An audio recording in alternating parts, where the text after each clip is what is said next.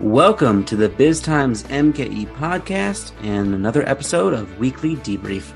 I'm Arthur Thomas, managing editor at Biz Times Media, and I'm joined, as always, on the Weekly Debrief by Biz Times editor Andrew Weiland. Andrew, how are you doing? I'm happy to be here. We made it to Friday. That is good. We'll be putting out another issue of the magazine. That is good as well. It's getting chilly. That's less good, but we will endure it. Dark early, yes. Gotta fully embrace that at some point. But let's get started with our Insider Story Spotlight. That is a chance for us to highlight some of the stories that are available only to Biz Times insiders. If you are already an insider, thank you very much. We really do appreciate that support. It helps make our work possible. If you're not an insider, please consider subscribing. The equivalent of $9 a month will get you access to all of our stories on our website, biztimes.com. It also gets you discounted admission to some of our events and other insider benefits. So please do consider subscribing. Andrew, what is your Insider Story Spotlight this week? Okay, interesting little story about a new event space opening at the Pabst Brewery Complex, former Pabst Brewery Complex in downtown Milwaukee. It's been interesting to see over there, if people are familiar with Best Place, which is one of the smaller buildings in that area. It is what at one time was basically in the brewery complex. It was the corporate headquarters office building, and it's a really cool building. And Jim Hurdle, as the brewery complex was redeveloped into a mixed-use neighborhood, Jim Hurdle, that was his piece of the project there, and he created a gift shop, but he's got 3 different, event rooms in that building, and they've been enormously successful, especially for weddings. There's just tons of weddings and other events that are held there because it's just a cool, unique space for an event like that. And what's surprising now to me is a building right next door, what was once the Pabst Bottling House building, which is now mostly a student housing building with there's like a food court in there, like 5 different restaurants, kind of like a food court, food hall, whatever you want to call it.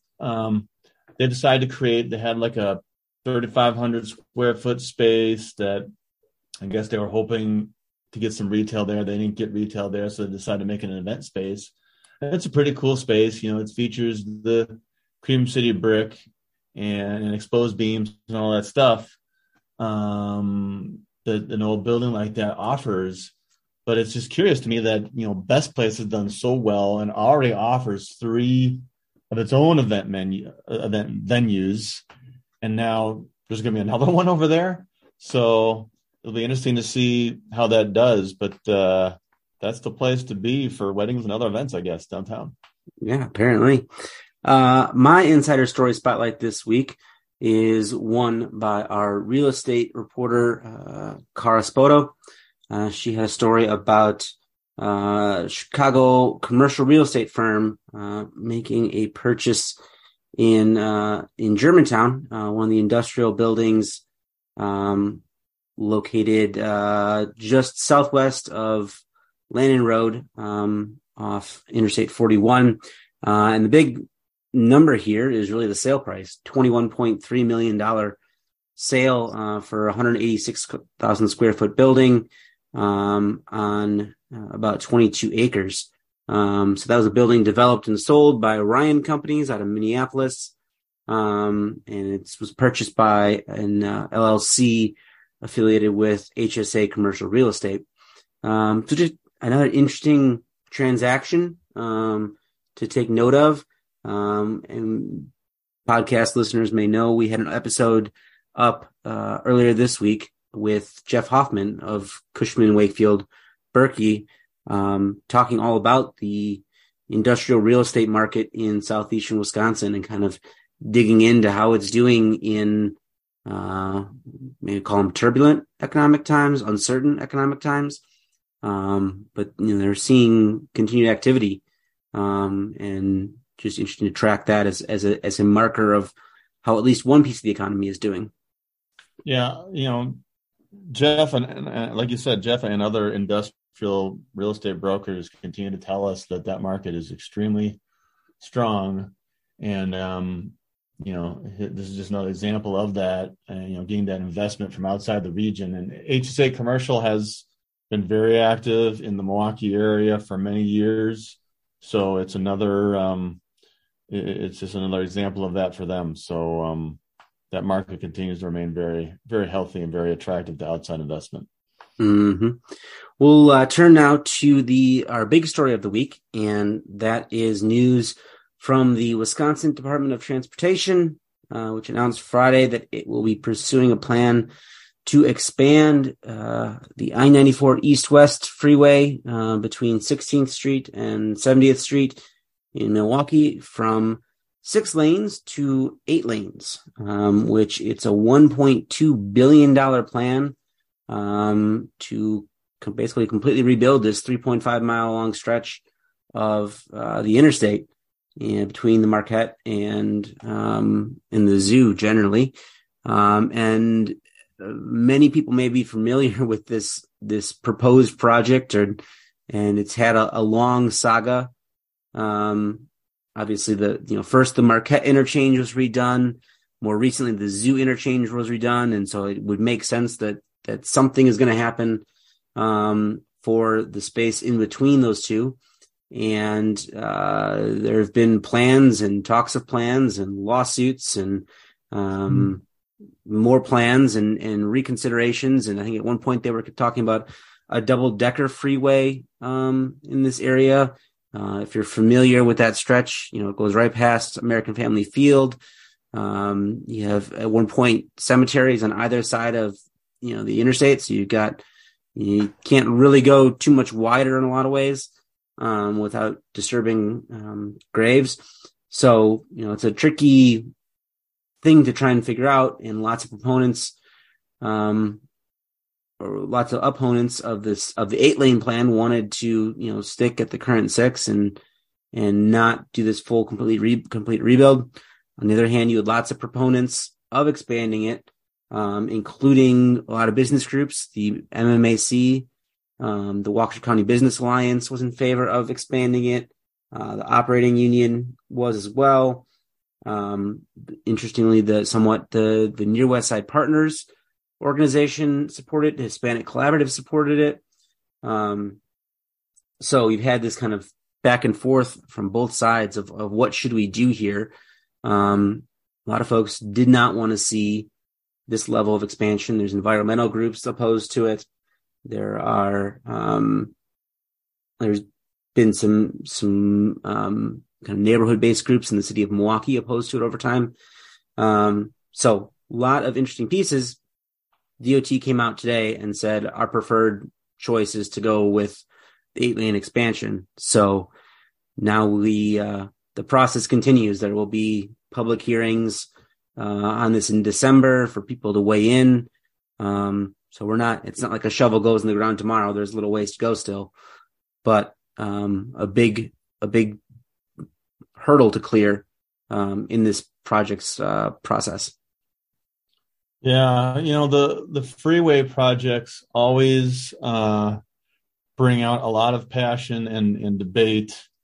That sort of revolves around the role of automobiles, kind of in our world and in our region. I think advocates for the city for a long time have felt that the way the freeway system was built has had a detrimental effect on the city proper. It sort of resulted in this suburban boom years ago, and kind of pulled a lot of commerce, a lot of wealth out of the city, and the city has been kind of struggling for a long time to sort of rectify that. And you always talk about huge numbers of these freeway projects. Zoo interchange was well over $1 billion. I think maybe $1.5 billion, $1.7 billion, something like that. Marquette interchange was $800 million.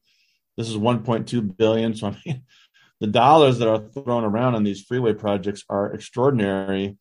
And I know that, from a regional perspective and moving people and moving goods around the region, around the state, that's where you get a lot of business folks saying, we need to keep investing in freeways and expanding them and making travel around the area as efficient as possible.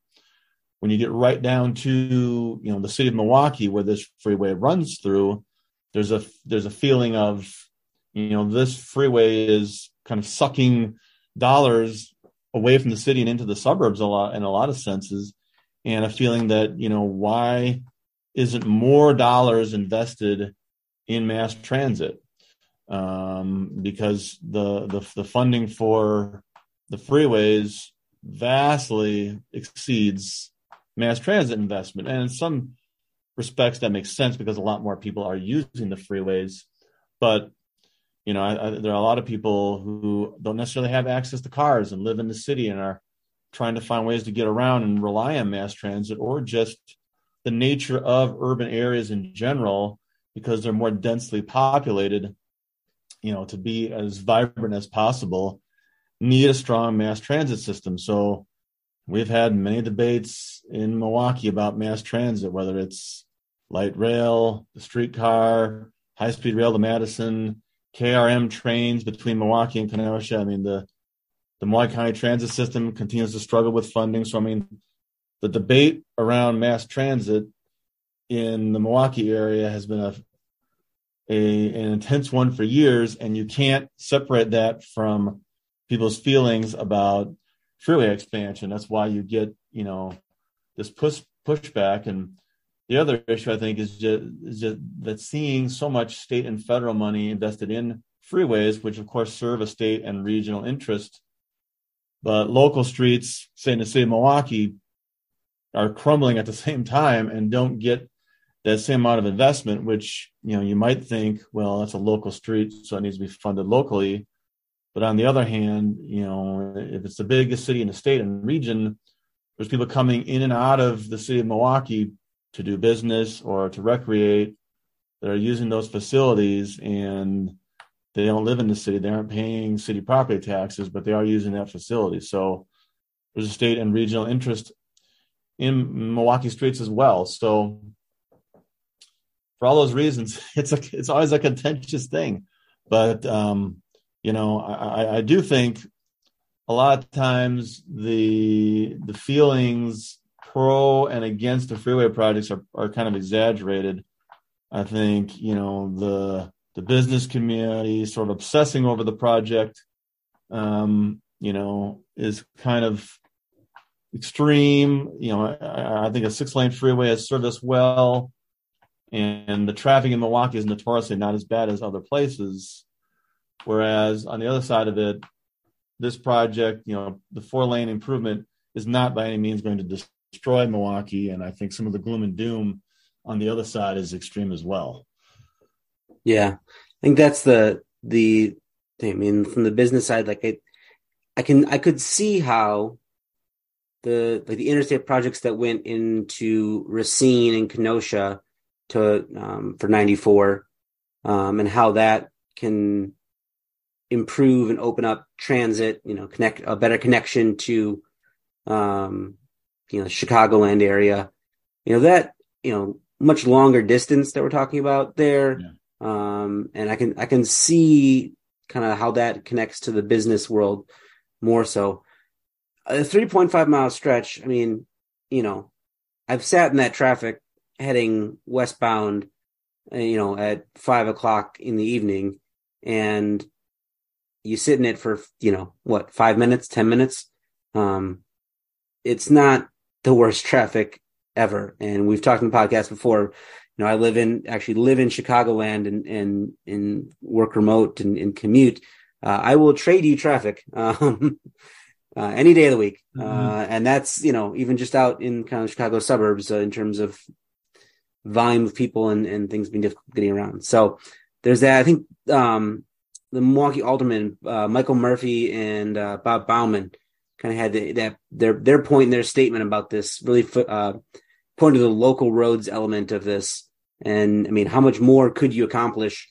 How far does $1.2 billion go in fixing Milwaukee roads? And what does that mean for, Milwaukee neighborhoods and things like that? I mean, we've just seen, the Mayor Cavalier Johnson's administration putting out, what was it, around $11 million in plans for traffic calming efforts around the Fiserv project in the former Boston store headquarters building, and on the east side on North Avenue. That's two projects with traffic calming measures for $11 million. Now, multiply that across $1.2 billion. We could solve a lot of, problems with that if you invested that amount of money in the city. Granted, federal money, state money versus local money.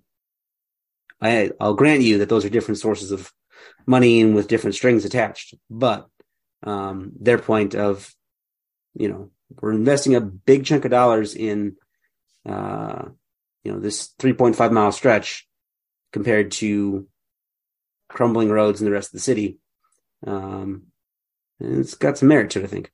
Yeah, I mean, the city's road, there are some very bad local streets in the city, and the city has been trying to, kind of make headway on repairing, and there's just so many to do, and the city is in a cash-strapped situation.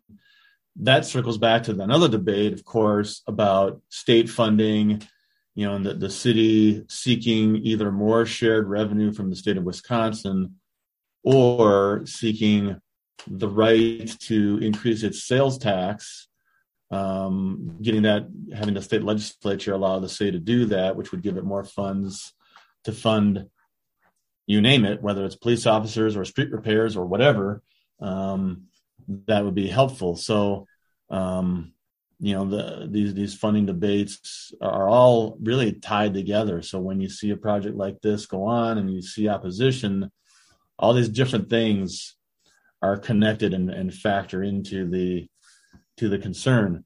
But I know there are people who are excited to see a $1+ billion investment in the Milwaukee area, and there's going to be a lot of construction activity and a lot of jobs and a lot of firms put to work on that project. So there are clear benefits on the construction side and in the ability to move product through the region as well.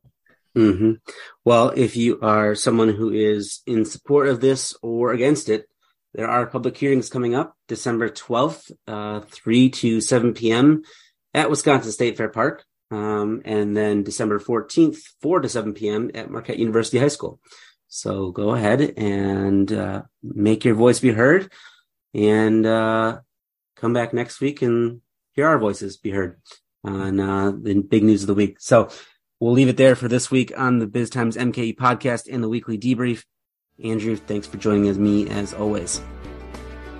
This is Dan Meyer with Biz Times Media. You've been listening to the Biz Times MKE podcast. For more business news and insights, be sure to go to biztimes.com and subscribe to any of our daily e-newsletters and our magazine, Biz Times Milwaukee.